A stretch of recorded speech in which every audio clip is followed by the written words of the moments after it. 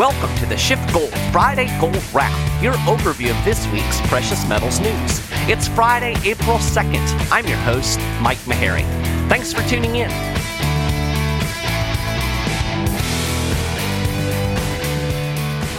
Well, there was a lot of volatility in the gold market this week. We had another big sell-off midweek with the yellow metal dipping back below $1,700 an ounce. It's the same song and dance that we saw last week. Dollar strength and surging bond yields are undercutting gold. The 10-year Treasury yield eased back a bit yesterday after hitting a 14-month high earlier in the week. Meanwhile, the dollar also fell a bit yesterday after hitting a nearly 3-year high during the first quarter of this year. That put some wind back in gold sales yesterday, and the yellow metal finished at around $1,730 an ounce and is holding at that level this morning. Gold has basically been range-bound over the last few weeks, skipping back and forth over that $1,700 an ounce level. Now, it should come as no surprise that bond yields spiked midweek, given that we got the details of yet another massive government spending bill. I'm going to get into that here in a bit. This one includes some tax increases, but at the end of the day, Uncle Sam is going to have to borrow a bunch more money to fund all of this spending. That means more bonds in a market already flooded with bonds. So, bond prices falling, not a surprise.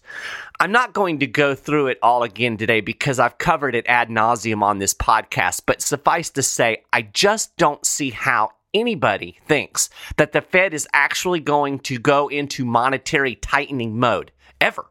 I don't care how good the economy gets or how much inflation heats up. Can you imagine if the Fed stopped buying treasuries, much less if it started actually selling them? This entire borrow and spend economy is predicated on cheap money. It won't work without the Fed backstopping it. So this notion that the Fed is suddenly going to tighten monetary policy in order to fight inflation, to me, is just a fantasy. And that's why I'm still bullish on gold and silver, despite the fact that we've had this range-bound period and really the first quarter of this year, one of the worst. I think it was the worst first quarter in about 5 years. Speaking of the Fed, here's your dose of utter BS for the week. The newest Fed governor, Christopher Waller, did his first public speech last Monday, and he's already mastered the art of Fed deception. He claimed that the Federal Reserve is not keeping monetary policy loose in order to enable the U.S. government to run big deficits. He said, "My goal today is to definitively put that narrative to rest. It's simply wrong. Monetary policy has not and will not be conducted for those purposes." Yeah, okay. You know what? I was an NHL goalie too. The whole notion of Fed independence is just silly. I know it's silly. You know it's silly. I'm sure Waller even knows it's silly. But nevertheless, the charade continues. And you know what else continues? Money printing. U.S. money supply growth hit another all-time high in February as the Fed continues to churn out dollars and inject them into the economy. But there's no inflation. Oh, wait, that's not the narrative now. Inflation is transitory. I guess at some point, all of those dollars are just going to evaporate into the same thin air that they came out of. At any rate, as measured by the True Monetary Supply Measure, TMS, the money supply grew by 39.1% year on year in February. That was slightly up from January's record growth of 38.7%. February marked the 11th month of remarkably high money supply growth in the wake of unprecedented quantitative easing, central bank asset purchases, and various stimulus packages. Money growth also broke a record as measured by M2. By that more traditional measure, the money supply increased by 27.0%. That compares to January's growth rate of 25.9%. And for further comparison, M2 grew 6.8% during February of last year. So you can see just how unprecedented the money supply growth is right now. I should note here that an increase in the money supply is inflation by definition. Rising prices are just a symptom of inflation. With or without a rising CPI, we currently have inflation at unprecedented levels. Now, how this massive inflation ultimately impacts the economy remains to be seen. We've already seen it flowing into the stock market. Anybody who says there is no price inflation just needs to look around the corner and peer down Wall Street. But consumer prices are rising too. I mean, anybody who's been to the store or the gas station lately knows this, and I suspect they're going to keep rising. Now, you might say, Mike, you people were warning about hyperinflation in 2008, and all of that worked out just fine. Well, so far, I guess. But just because it was fine then doesn't mean it will be fine now. And as I often say, what cannot go on forever won't. And I'm still convinced conjuring trillions of dollars out of thin air and showering them into an economy isn't sustainable. I guess I could be wrong. We shall see.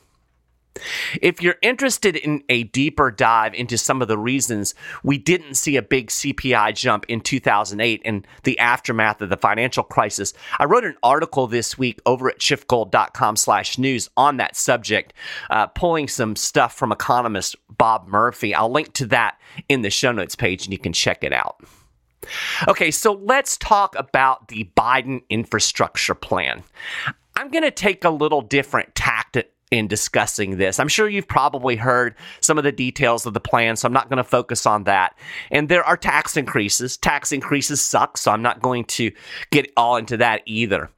What I find fascinating about this is the underlying assumption that a bunch of politicians and bureaucrats know exactly how money needs to be spent, exactly what we need to spend money on, because that's the assumption here.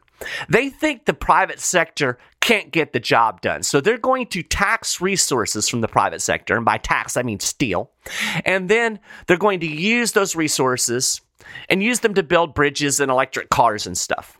Now, I admit bridges and electric cars may be good things, but are they the best things? Is that the best way to use the resources that we have?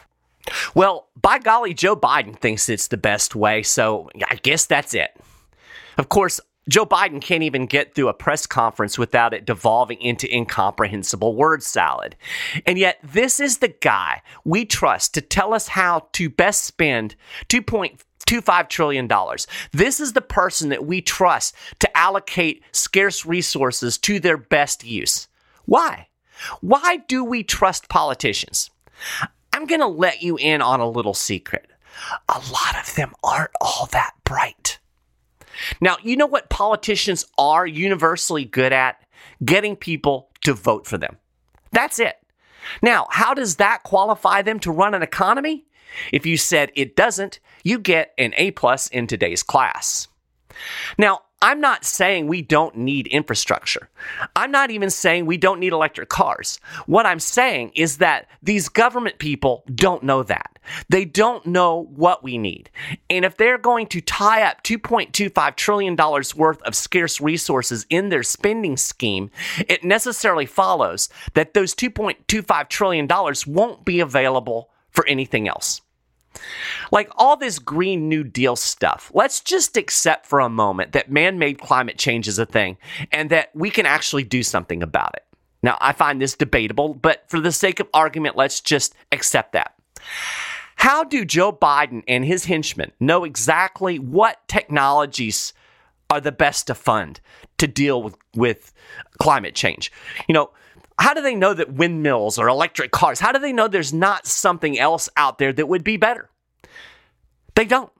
This is the height of conceit. We know exactly the best way to allocate $2.25 trillion in resources. Look, dude, you're not that smart. We would do well at this time in history to consider the wisdom of Frederick Bastiat. In his famous essay, That Which Is Seen and That What Is Not Seen, the French economist emphasized the importance of looking for the unseen consequences of a given policy. He wrote, between a good and a bad economist, this constitutes the whole difference. The one takes account of the visible effect. The other takes account both of the effects which are seen and also of those which it is necessary to foresee. I'll let you in on another little secret. Joe Biden is a bad economist. He actually said his tax increases weren't intended to punish anybody. That's nice. They are meant to create opportunities for others. This sounds so warm and fuzzy, but it ignores the opportunities that are going to be taken away by the government policies. The problem is it's easy to point at the new job or the new bridge or the windmill that this spending bill will create. There is no way to point at the better job that was never created or the factory that was never built because ABC Company had to fund Biden's, quote, better opportunities. Think about it. Every dollar taken out of the private sector to fund the government's so-called opportunities is a dollar that could have been invested. It could have funded new plants or equipment, research and development. It could have created new jobs even better than the government jobs that the president promises. But Biden wants to take this money out of the private sector and have the government spend it. And that really leads us to the key question. Who is better qualified to decide how money is spent? How actual resources are allocated? Politicians, bureaucrats, central planners, and government officials? Or private sector actors driven by profit motive who are carefully analyzing prices to determine the best use for society's resources? There are only two ways to allocate these scarce resources, right? Through politics, through the political process, or through free markets. I can show you the wreckage of countless societies that tried the central planning government route that impoverished their people and utterly collapsed. Look at West Germany and East Germany. Look at the difference in those two cultures. I mean, West Germany certainly was no, bastion of true free markets, but it was way more free market than East Germany. Just look at the difference. I mean, we have the comparison. This is not even debatable. I will take free market over bureaucrat every single time. Now, I will readily admit that markets aren't perfect, but they have one hell of a lot better track record than the government. Everything the government does, everything it touches, turns to crap. Healthcare, education, roads. When the government gets involved, we get higher prices, we get waste, we get fraud, and we end up with crappy products. These are the people that gave us the 6-figure toilet seat and the gas can that won't pour gas. Imagine if government centrally planned the cell phone. We'd still be carrying them in a suitcase, and they'd cost about $5,000. I mean, stop and think about something here. All of this moaning and wailing about the need for infrastructure, who is in charge of that? The freaking government, that's who. The same people who let everything go to crap are now coming to the rescue. It reminds me of that Harry Brown quote that the government breaks your legs, hands you a crutch, and says, see, if it weren't for the government, you wouldn't be able to walk. So all of this to say that this spending plan isn't going to help the economy. It's going to hurt the economy. It's not stimulus, it's a ball and chain. And when all is said and done, it will be a net loss for the American people. Now, sadly, most people will never know it. They'll point at some new road or a shiny new electric car, and they'll declare it was all a big success.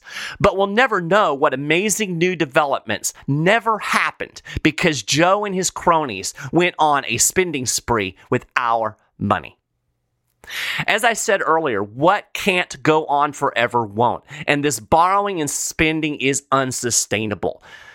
Here's the question. Are you prepared for the consequences? Are you prepared for the economic fallout from all of this? If you want to get prepared, I highly recommend talking to a SchiffGold precious metals specialist. You can do it today. Just call 1-888-GOLD160 or shoot them an email, at info@schiffgold.com. These guys are fantastic. They can help you look at precious metals, how it will fit into your portfolio and your personal investment goals and strategies. So give them a call or shoot them that email today. So that is a gold wrap for this week. You can get more details on all of these stories and more, and keep up with the latest precious metals news and analysis throughout the week at schiffgold.com/news. If you haven't done it already, you can subscribe to the Friday Gold Wrap over at iTunes, on the SchiffGold YouTube channel, Stitcher. You'll find links to all of these things on the show notes page. I really appreciate you listening to the show. If you're celebrating Easter this weekend, I hope you have a wonderful holiday. And again, thanks for listening, and I'll talk to you next time.